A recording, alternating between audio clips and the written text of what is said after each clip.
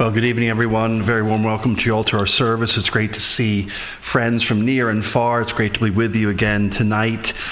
My name is Bob Ackroyd. I'm from, not originally, but I'm from Edinburgh. I teach at our seminary, Edinburgh Theological Seminary. It's a great pleasure and privilege to be with you tonight. I'm just going to read a few verses from Isaiah 43. This is verses 1 to 7. This is our call to worship, and this really kind of captures the theme tonight, the way in which God is calling to himself a people.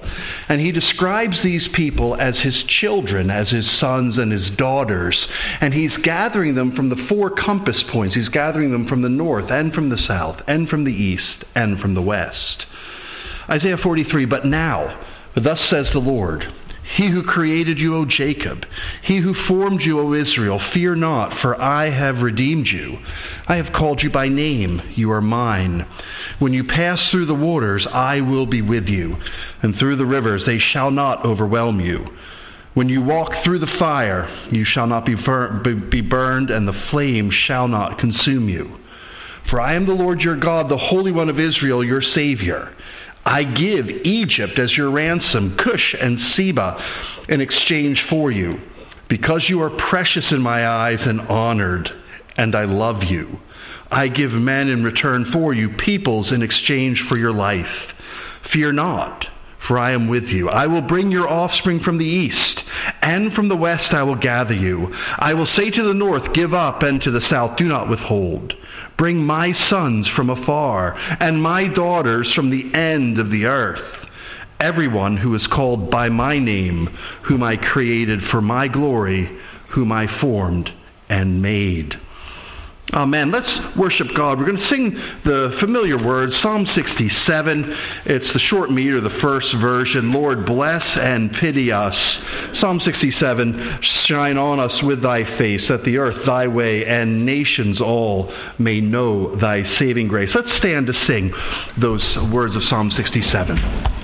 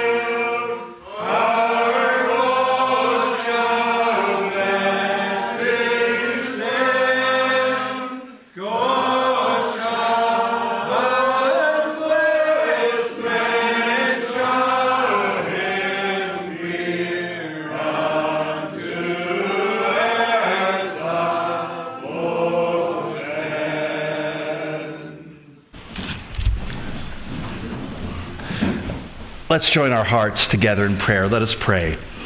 Our Father in heaven, thank you for gathering us together on this Sunday evening. We thank you that we are reminded yet again that on the first day of the week, the Lord Jesus arose from the dead, conquering death, conquering sin, conquering evil, and triumphantly ruling and reigning now and forever. We ask, Lord, that you would remind us that on this day he met with men and women, his disciples, and showed them the evidence that he was alive. So we thank you today that we gather in the name of the risen and in the living Lord Jesus Christ, the one who is powerful and the one who is personal, the one who is able and willing to help and to keep and to protect. So we thank you that we are reminded in the gospel that you are with us, that we are reminded at the cross that you are for us, and that through the work of the Holy Spirit you now dwell within us. We ask that you would encourage us tonight, that as we sing your praise, that we would sing with joyful hearts, and that as we come to you in prayer, that we would come, yes, with the spoken prayer of one, but each one of us in our own hearts would be pouring out either our troubles, our trials, our discouragements, our hopes, our fears, that we would know that you, the living God, hear the spoken prayer of one, you hear the silent prayer of all. Help us to know that you look upon us not with detachment or disinterest, but you look upon us with great love, with great affection, with great mercy. And even that passage that we read just a moment ago, that we are described as those who are precious, those who are honored, and those who are loved. So Lord, help us to see ourselves as you see us, that we are precious beyond measure, that we are loved with words spoken, yes, and loved in deed and in action. And that we are a people who is honored. That we are honored to call you our God. That we are honored to call Jesus our Savior. And that we are looked upon by you in this way. So Heavenly Father, we pray that tonight that you might enlighten our minds, enliven our hearts, that you might meet with us, you the living God, and we your people, that you would be building us up together, that not only would you meet us individually, but that you might meet us collectively and corporately. And we pray for each family that's here represented. We pray for each community that's represented. We pray that for the community in which we are met. And as we give you thanks for gathering us in this way, we do recognize that there are many. There are many that we know, many that we care and love, many who do not know or do not yet respond to you and to your grace. And we pray that you might extend your kingdom. As we have heard, you are calling your sons and your daughters. You're calling them from afar. You're calling them from the end of the earth. You are summoning them from the north, the south, and the east, and the west. So for those of us who call upon your name, we give you thanks for all that you have done, all that you are doing, and all that you will bring to fruition and completion. And for those who as yet are looking upon these things from a distance, we ask, Lord, that you might enable them to see that this is a message of hope, a message of help, a message of grace, not for other people, but for them, that they might see that this is a message perfectly designed to meet their deepest needs, to satisfy their greatest desires, and to meet with them at this very point in their own life experience. And we thank you that when you meet with people, you never leave us where you find us, but you draw us to yourself, you lead us forward, and you promise that one day you will bring us home.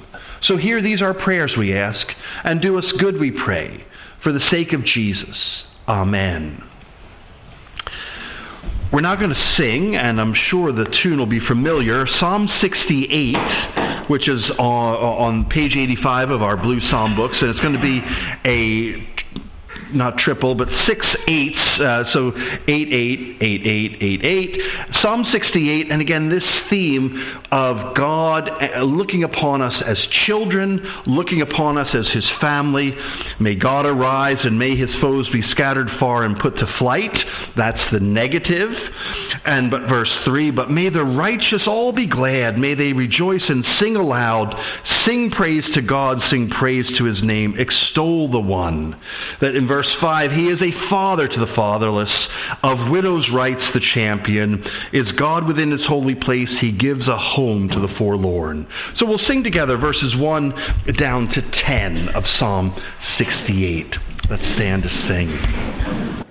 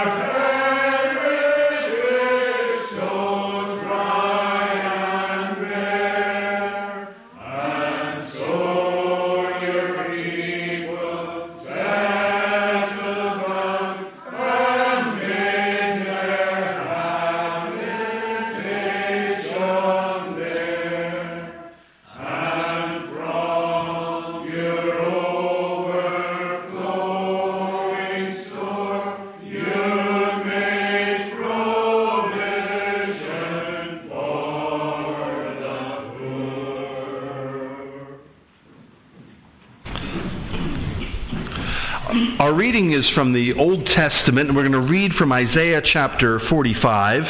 We'll read from verse 11 down to the end of the chapter. And this again, we're now in that second or that third portion of Isaiah, the final portion, which is a portion of hope, a portion of comfort, and a reminder that God has not left his people, but actually has a plan that not only includes his ancient people, but extends to the ends of the earth.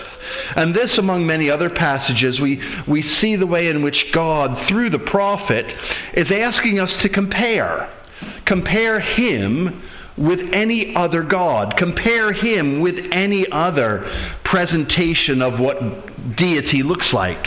And by comparison, there is no comparison. And in the Old Testament, well, primarily, tonight we're going to be looking at the idea of being brought into God's family, being one of his children. Now, primarily, this is a New Testament emphasis. But there are hints, there are echoes, and there are passages in the Old where we see that God indeed is a father, that God has children, he has sons, he has daughters. And we begin at verse 11. Thus says the Lord, Isaiah 45, verse 11, the Holy One of Israel, and the one who formed him. Ask of me things to come. Will you command me concerning my children and the work of my hands? I made the earth and created man on it. It was my hands that stretched out the heavens, and I commanded all their host. I have stirred him up in righteousness, and I will make all his ways level. He shall build my city and set my exiles free, not for price or reward, says the Lord of hosts. Thus says the Lord, the wealth of Egypt and the merchandise of Cush and the Sabaeans, men of stature, shall come over to you and be yours. They shall follow you.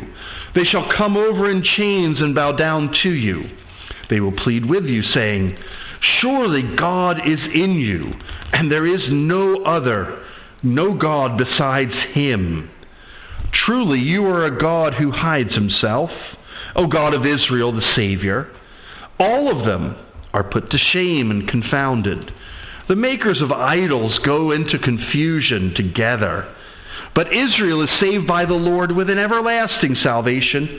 You shall not be put to shame or confounded to all eternity. For thus says the Lord, who created the heavens, he is God, who formed the earth and made it. He established it, he did not create it empty. He formed it to be inhabited. I am the Lord, and there is no other. I did not speak in secret, in a land of darkness.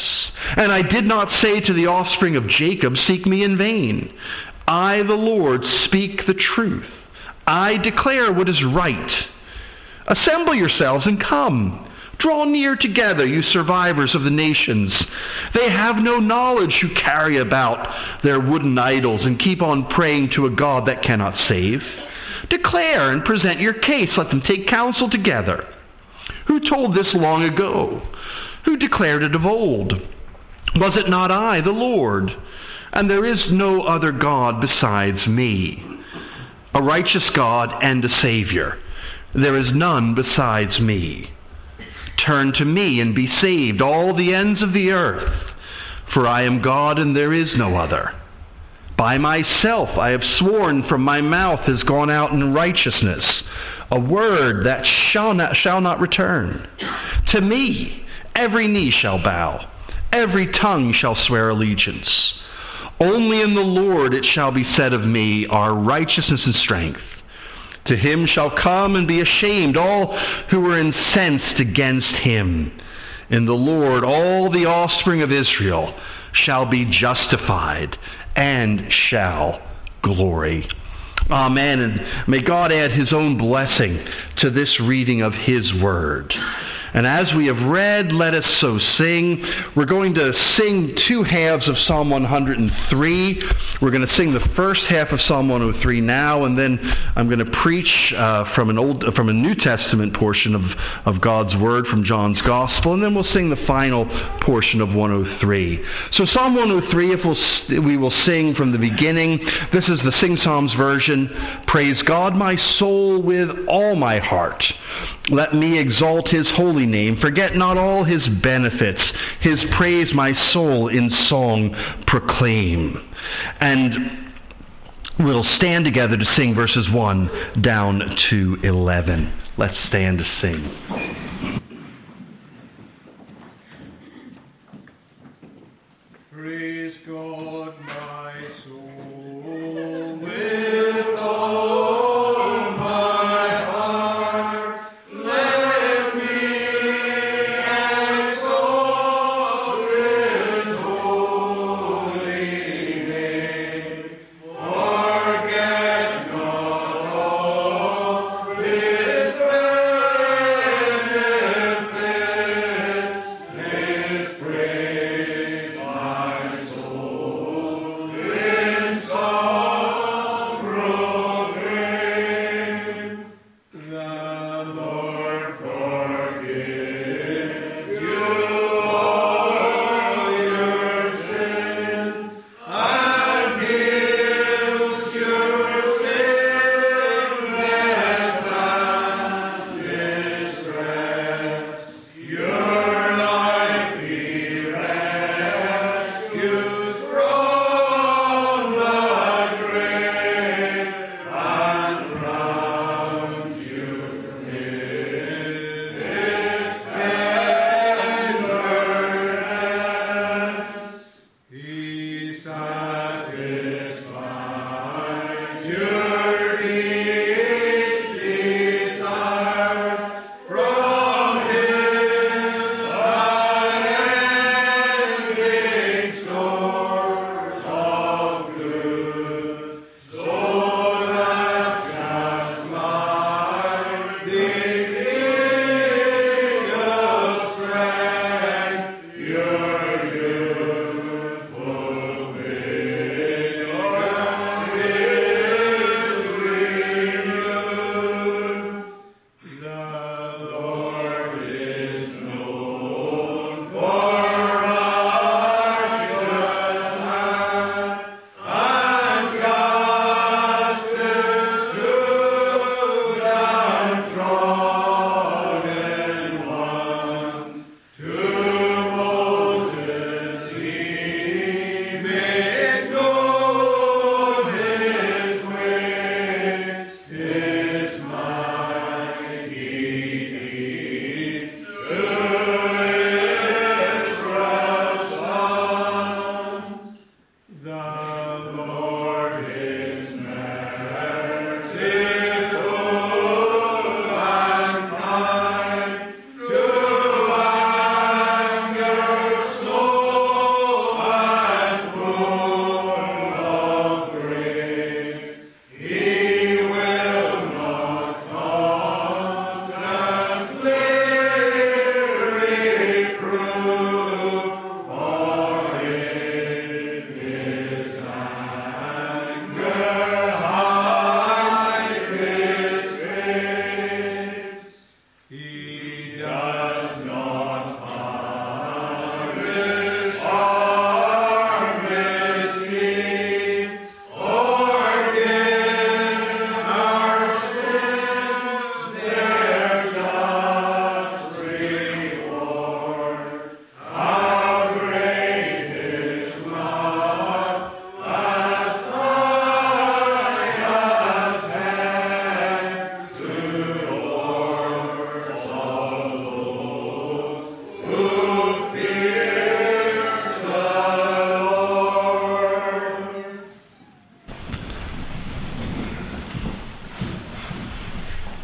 In just a moment, I'm going to read to us from John's Gospel, the first 14 verses of that Gospel. But I want to begin, my minister James shared with me 6 things. This was J.I. Packer, who died, I think, just last year. He said every day he told himself these 6 things, and he encouraged every Christian to do the same. And these things to tell yourself at the beginning of every day or at the end of every day is, I am a child of God. God is my Father. Heaven is my home. Every day is one day nearer. My Savior is my brother. Every Christian is my brother or sister too. I'll repeat those at the end of the service. But today I'd like to focus on that first proposition. I am a child of God. And with that in mind, let's listen to these opening 14 verses of John's Gospel to see the way in which this truth is brought before our attention so clearly and I believe so powerfully.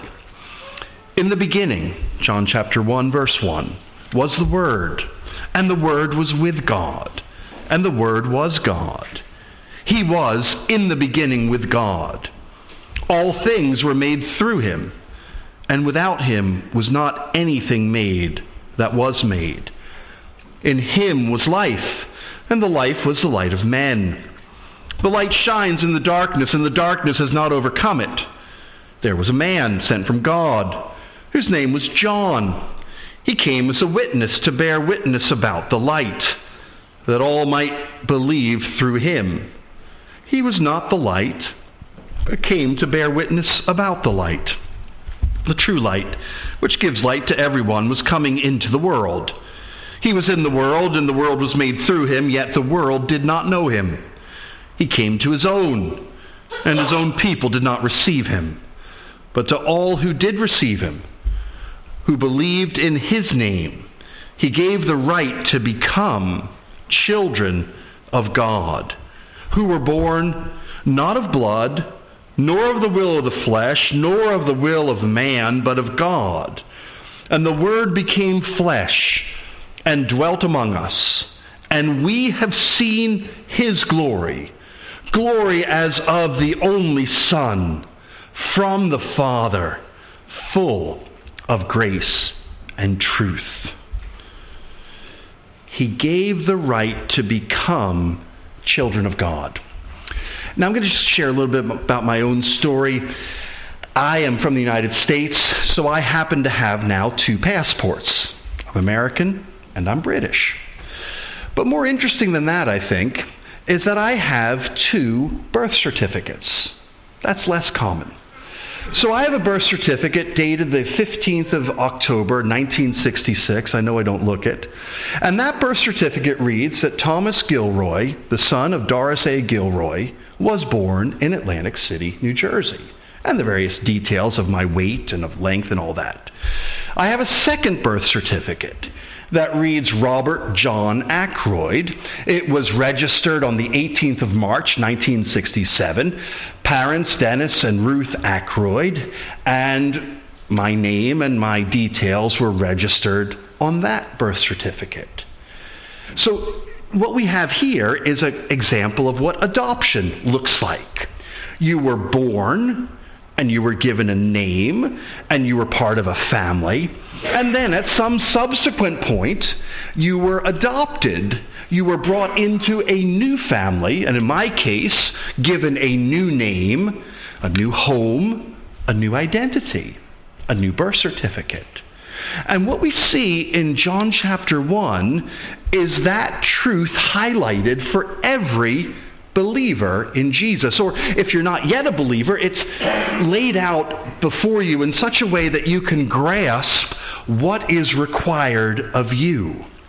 So I can say to you, I teach theology, and there are certain subjects that I love to teach when I'm down at ETS. But this doctrine of adoption is one of my favorite subjects to teach because it is so personal to me. And as I said, I think it was the 18th of March, 1967, that I was adopted by Denny and Ruth Ackroyd. But I can also say that on the 19th of January, 1993, I was also adopted twice. Adopted by Denny and Ruth, and adopted by God. Because on that day, the 19th of January, 1993, I became a believer in the Lord Jesus Christ. And just as my first adoption changed everything, my second adoption changed everything. And what is true for me personally is true for every one of God's children. Whether you've been a child of God for many, many years, whether you've been a child of God for just a few days. I'd like to just highlight a few things here because sometimes, and I'm guilty of this myself, so I said this morning that I work in a prison. And very often in a prison context, you can present the gospel in a courtroom with courtroom language. Paul talks about justification. Justification is a courtroom language where the judge declares the accused now to be not just acquitted, but declares that the accused is no longer guilty, but is now righteous or good. And the courtroom language is great. It's wonderful. But J.I. Packer puts it this way. He said, adoption is the highest privilege that the gospel offers. Higher even than justification, law court language. To be right with God the judge is a great thing, but to be loved and cared for by God the Father is greater. So I want to say to you tonight that if you are a believer in the Lord Jesus Christ, you too can say, I am a child of God, and all the privileges that come to God's children belong to you. If you're not yet a Christian, I can show you in the Bible what God presents to you as the way by which you can come into this new and permanent, lasting relationship. John chapter 1, it's hard to say much new about this passage. It's magnificent in its language. It's lofty in its theology. But as just by way of introduction, it seems to me that these opening 14 verses are all about relationships. The first relationship we see is the relationship between Jesus, the Son, and God, the Father. Verses 1 to 3. We're told that there was the Word. The Word was with God. The Word was God. In the beginning he was with God, and all things were made through him, and without him nothing was made that has been made. And just to make it clear who this Word is, it's not a puzzle. The answer is there in verse 14. The Word became flesh and dwelt among us, and we have seen his glory, glory as the only Son from the Father, full of grace and truth. So Jesus the Son and God the Father are both God in all of their magnificence, in all of their glory. But there is this perfect relationship between the Father and the Son. Jesus the Son is God now in the flesh. Quite literally, it means that he has moved into the neighborhood. He's now part of our human experience. God does not view us from a distance, but he's come down. He's come to experience life firsthand. And the language of John 1:14 is that language of literally pitching a tent or moving into the neighborhood. The second relationship that comes out is the relationship between Jesus and John. So John is a key figure. In fact, John is one of these pivot figures. He's the end of one era, and he points forward to the beginning of a new era. So just as we're told about the Word, Jesus, in verse 6 we're told there was a man sent from God, whose name was John. He came as a witness, to bear witness about the light, that all might believe through him. He was not the light, but he came to bear witness about the light. So John is a witness. John is not the light, but John is a signpost to the light. You and I, if we're Christians, we are not the source of light. But yet Jesus says, you are the light of the world. We reflect his light. We act as signposts to others. And John was a key signpost. And he literally bore witness concerning one who was to come. A prominent key figure, and yet not to be confused with the one who came after him, who was far greater than John, and actually came before John. I know it's complicated, but John is the witness. Jesus is the main event. The next relationship we see is Jesus' relationship with the world. Verse 3 tells us that he is the one through whom everything is made. So Jesus is the creator. If you read Hebrews chapter 1, you will see that Jesus not only creates, but he sustains. And the rest of this passage, you'll notice in verse 9 of John chapter 1, the true light which gives light to everyone was coming into the world.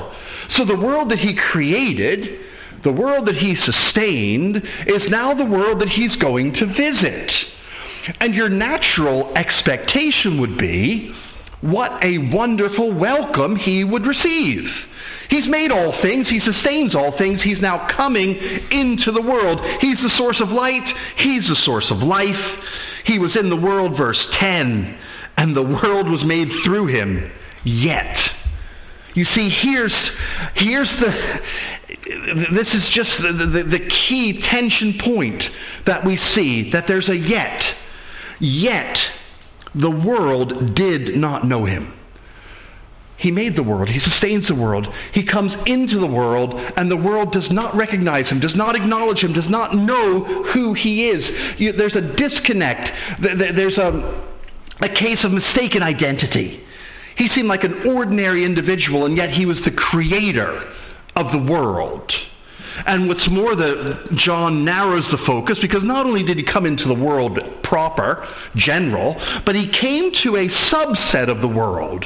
He came to a subset of the people, his own people. You know, imagine, you go to your family home. You wouldn't knock, but you go to the family home, door opens, and the door is slammed in your face. Well, that's just not, you don't expect that. You'd be welcomed by your family. You know, this is your home. Come in. He came to his own. He came to his own people. And his own people did not receive him. So at the very beginning of John's Gospel, we see the dramatic tension. The creator of the world, not recognized. His own people, not welcomed. And we see that there's a problem here.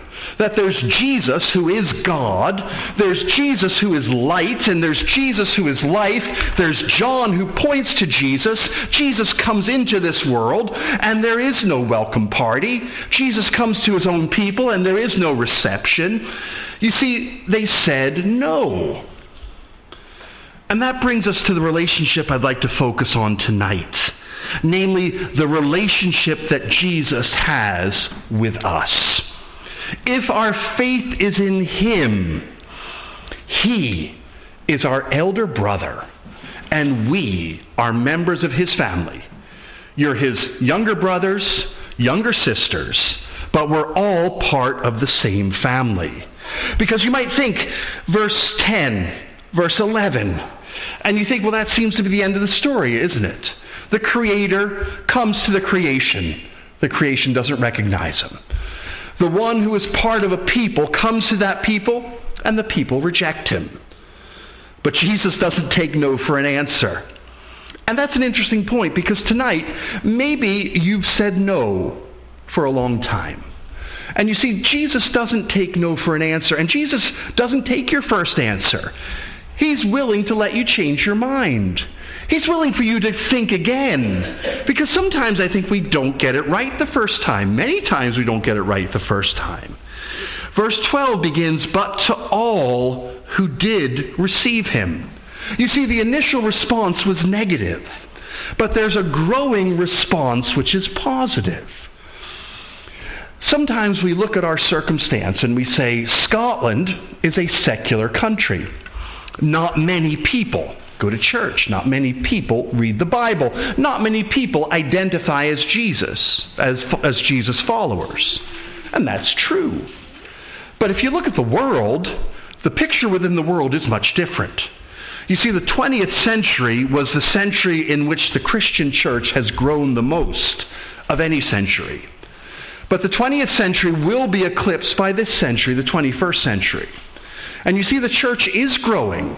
It might not be growing in the north and the west, which is where we are, but I can tell you it's growing in the south and it's growing in the east. But listen to this. But to all who did receive him, to all who believed in his name, he gave the right to become children of God. Now, it's been a long time since I was in school. It's been a long time since I've taken a maths class. been here long enough, I'll say maths. I'd like to say math, but I'll say maths. What God gives us here, what John gives us here, is a simple equation. A simple equation that a child can understand.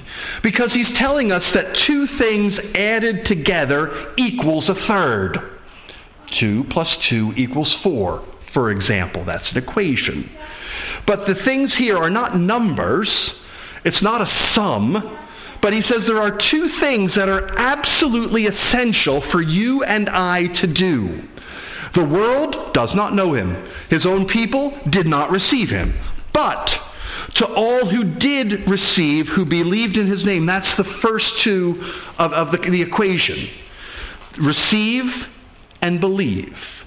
If you receive Jesus, if you welcome Jesus, again, the language here very much is the language of an open door or a shut door. A welcome mat or a sign that says, go away.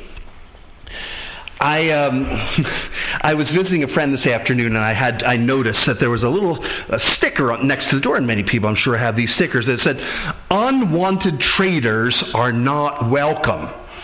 Please do not ring the door. Please leave. So I rang the door, and I said to my friends, I'm not an unwanted trader. Oh, they said, we know that, Bob. Please come in. And that's an illustration, because what they did was they welcomed me in. They said, don't stand on the doorstep. Don't go away. Come in. Do you welcome Jesus? Do you welcome him in? Or do you keep him on the doorstep? Or do you send him on his way? That's the kind of language that's being described here. Receiving Jesus. That's the first part of the equation. The second part of the equation is about belief. You see, what you believe matters. What you believe about God matters. What you believe about Jesus matters. What you believe about you matters. Because I'll put it to you this way. If you believe that there is a God, and this God has a certain character and a certain nature, and this God has certain requirements and certain expectations, and then you begin to look at yourself and you say, God expects righteousness, goodness, purity, love, but I'm not the embodiment of righteousness, purity, love. You see, if you begin to understand something about what the God of the Bible is really like, and that's why we read Isaiah chapter 45. Isaiah 45 says there are gods that you can carry in your arms. There are gods that you can create with your hands. There are gods that you can create in your mind. The only problem, of course, is that these gods do not speak. They're mute. These gods do not hear. They're deaf. These gods do not act. They're inert. And these gods do not and cannot save. But if you have a knowledge of who God really is, and if you have a knowledge of who who we really are, you begin to grasp that there is a problem. God righteous, holy, pure. Me, or you, unrighteous, unholy, impure. We are made in his image, we are made by him, we are made for him, but our natural response to God is stay at a distance. Stay on the doorstep, or better still, don't even ring. Just go on your way and leave me alone. So if we know the God of the Bible and we know ourselves, if we know both aright, or at least have an insight into what God is really like and an insight into what we are really like, we begin to realize there's a problem. Something is missing. Something is broken. Something isn't the way it should be. My mind, my heart, my life. And you see, the gospel begins now to speak very clearly. We're told that the gospel is intended not for the pure, not for the good or for the godly. In fact, wherever you read the gospel in the Bible, we're told that the gospel is intended not for the godly, but for the godless. It's intended not for the strong, but for the weak. And it's intended not for the saint, but for the sinner. And you see, if we grasp the terms and conditions of the gospel, understanding who God is and what he is like, who we are and what we are like, well, then we begin to understand why we need someone like Jesus. Not just someone like Jesus, we need him. Because there is no one like Jesus. There is no one quite like him. Because he meets us at our point of need. He meets us at that point of crisis where we recognize that I sin, I fall short. I am in desperate need of salvation. I am in desperate need of a Savior. And Jesus is that Savior. So the question is, do you receive this Jesus? The second question is do you believe in this Jesus? Do you believe who he is? That he is none other than the Son, than the only Son of the Father, that he is full of grace and truth, using the language of a few verses ahead. Do you believe who he is, and do you believe what he has done?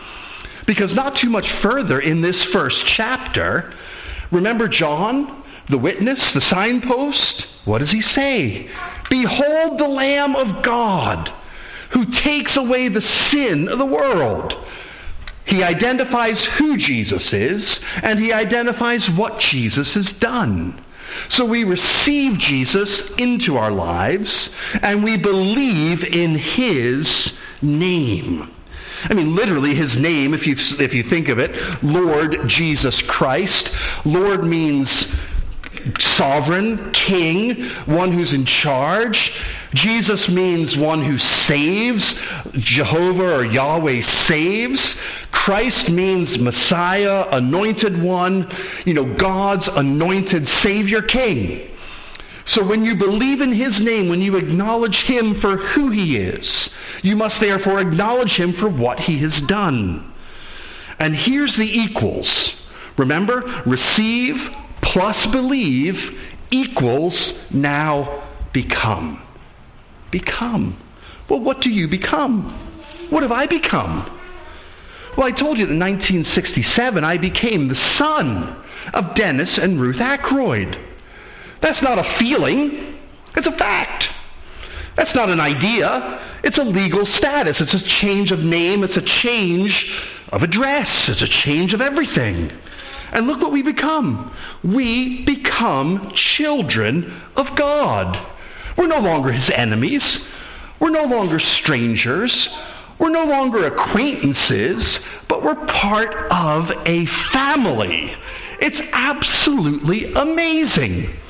That's why J.I. Packer says, every morning say, I am a child of God. Not only do we have a God who is judge, who now declares us righteous, we have God who's our Father, and he looks upon us as his beloved children. So the question here, what is your relationship with Jesus?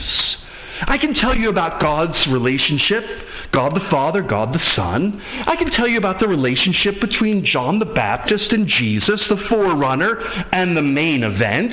I can tell you the relationship between Jesus and the world. But now here's something that I can't tell. Well, I can describe it, but you must answer this question for yourself. I can speak for myself. I can say that yes, I do receive him. I welcome this Jesus. And I do believe in his name. So therefore, God who cannot lie, he tells me that I now am one of his children.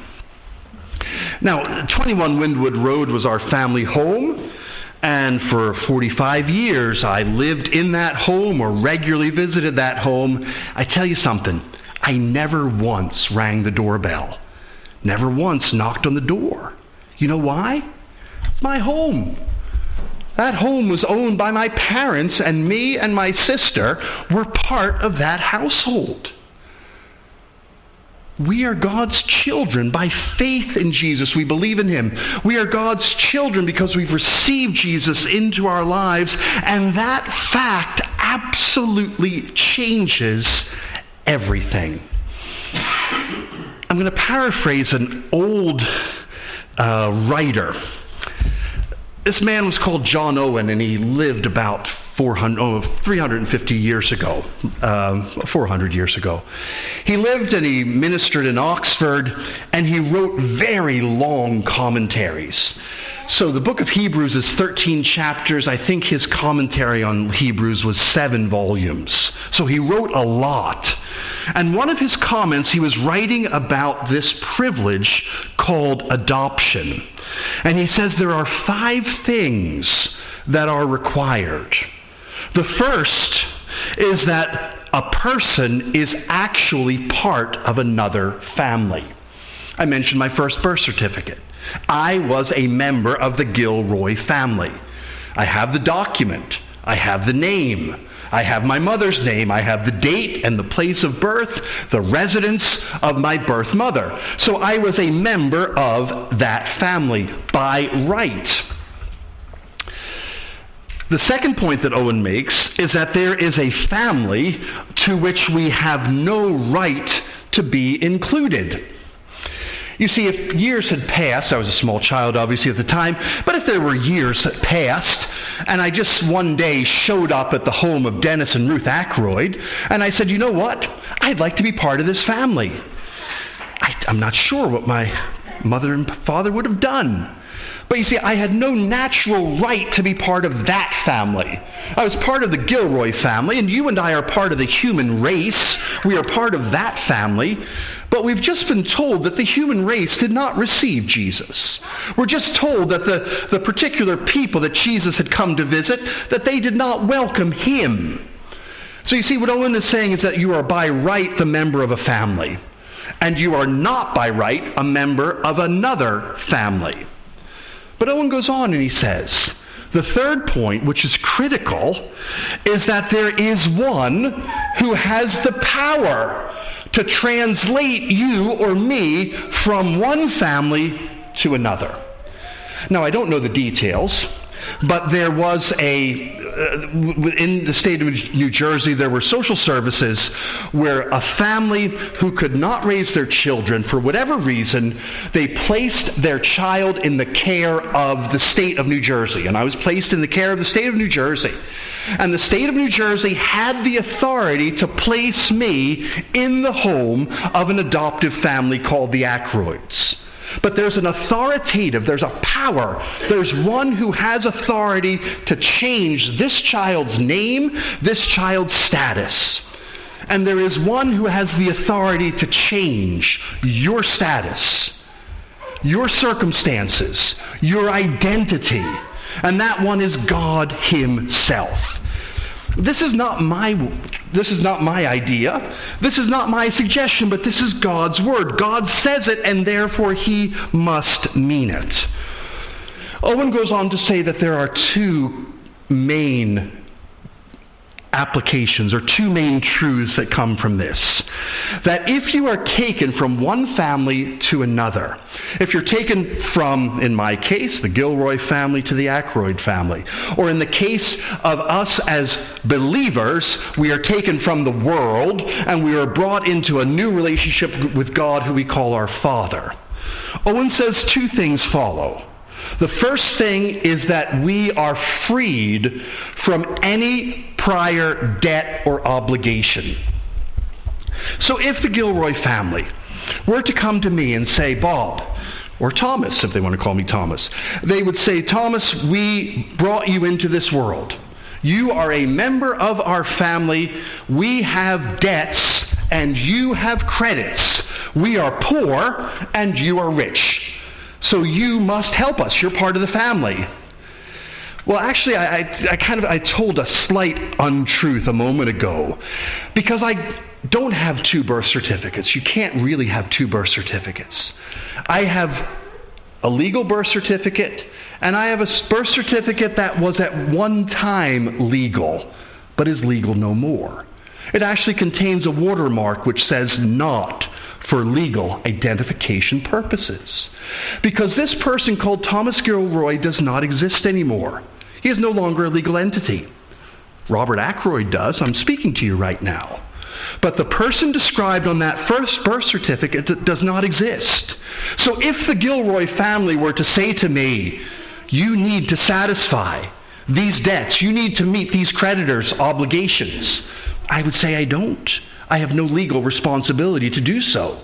I have been released from all of those commitments. And you see, when you trust in Jesus, when you believe in Him, when you receive Him, when you become one of His children, you are now freed from all previous obligations, all prior debts, all previous liabilities. You are completely free. The world, the flesh, the devil have no claim upon you legally anymore. Your legal status has changed. The birth certificate reads child of God, not child of the world.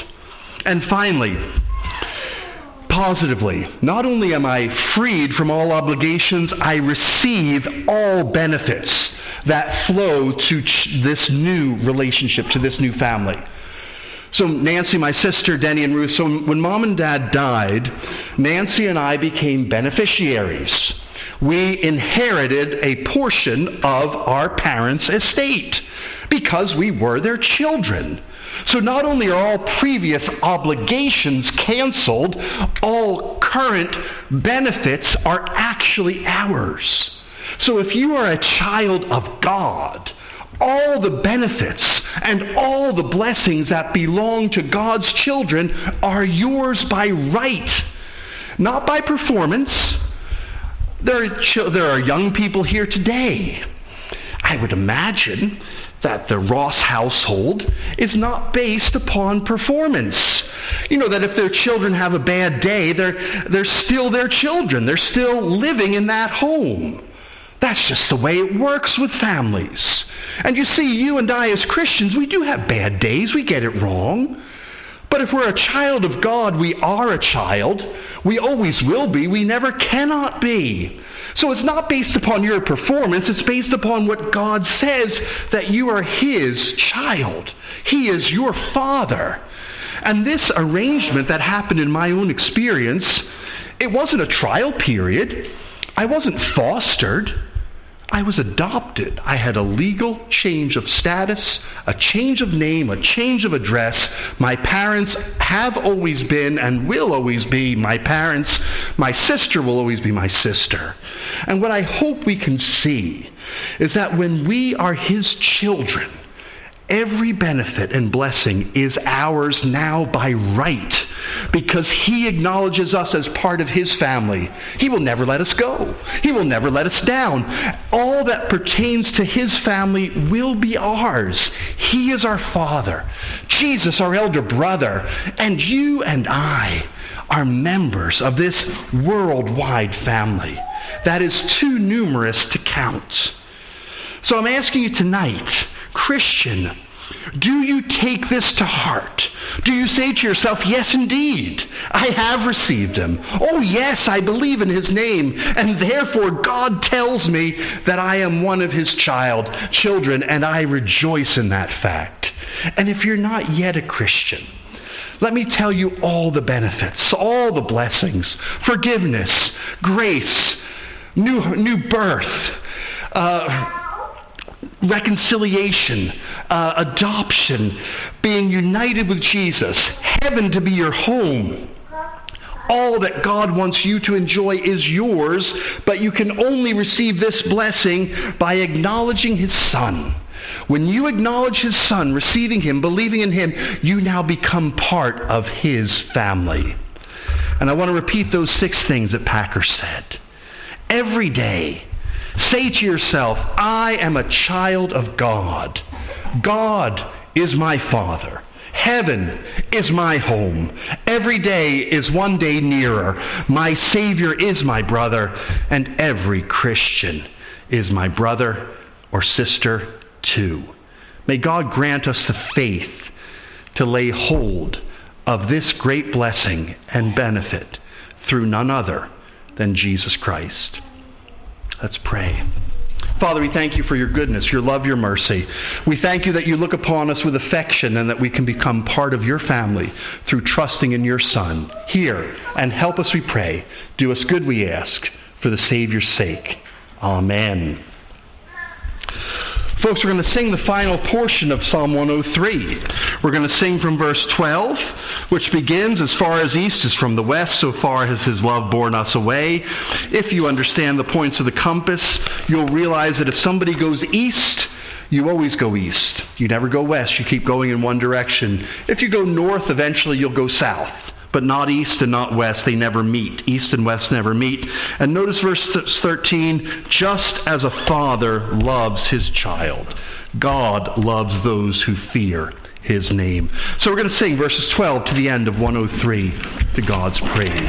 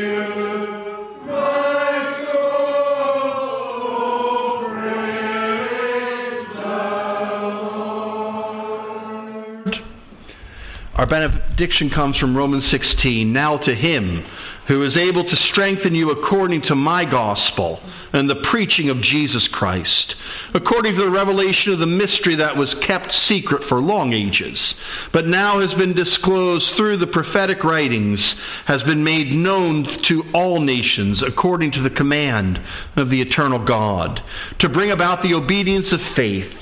To the only wise God be glory forevermore through Jesus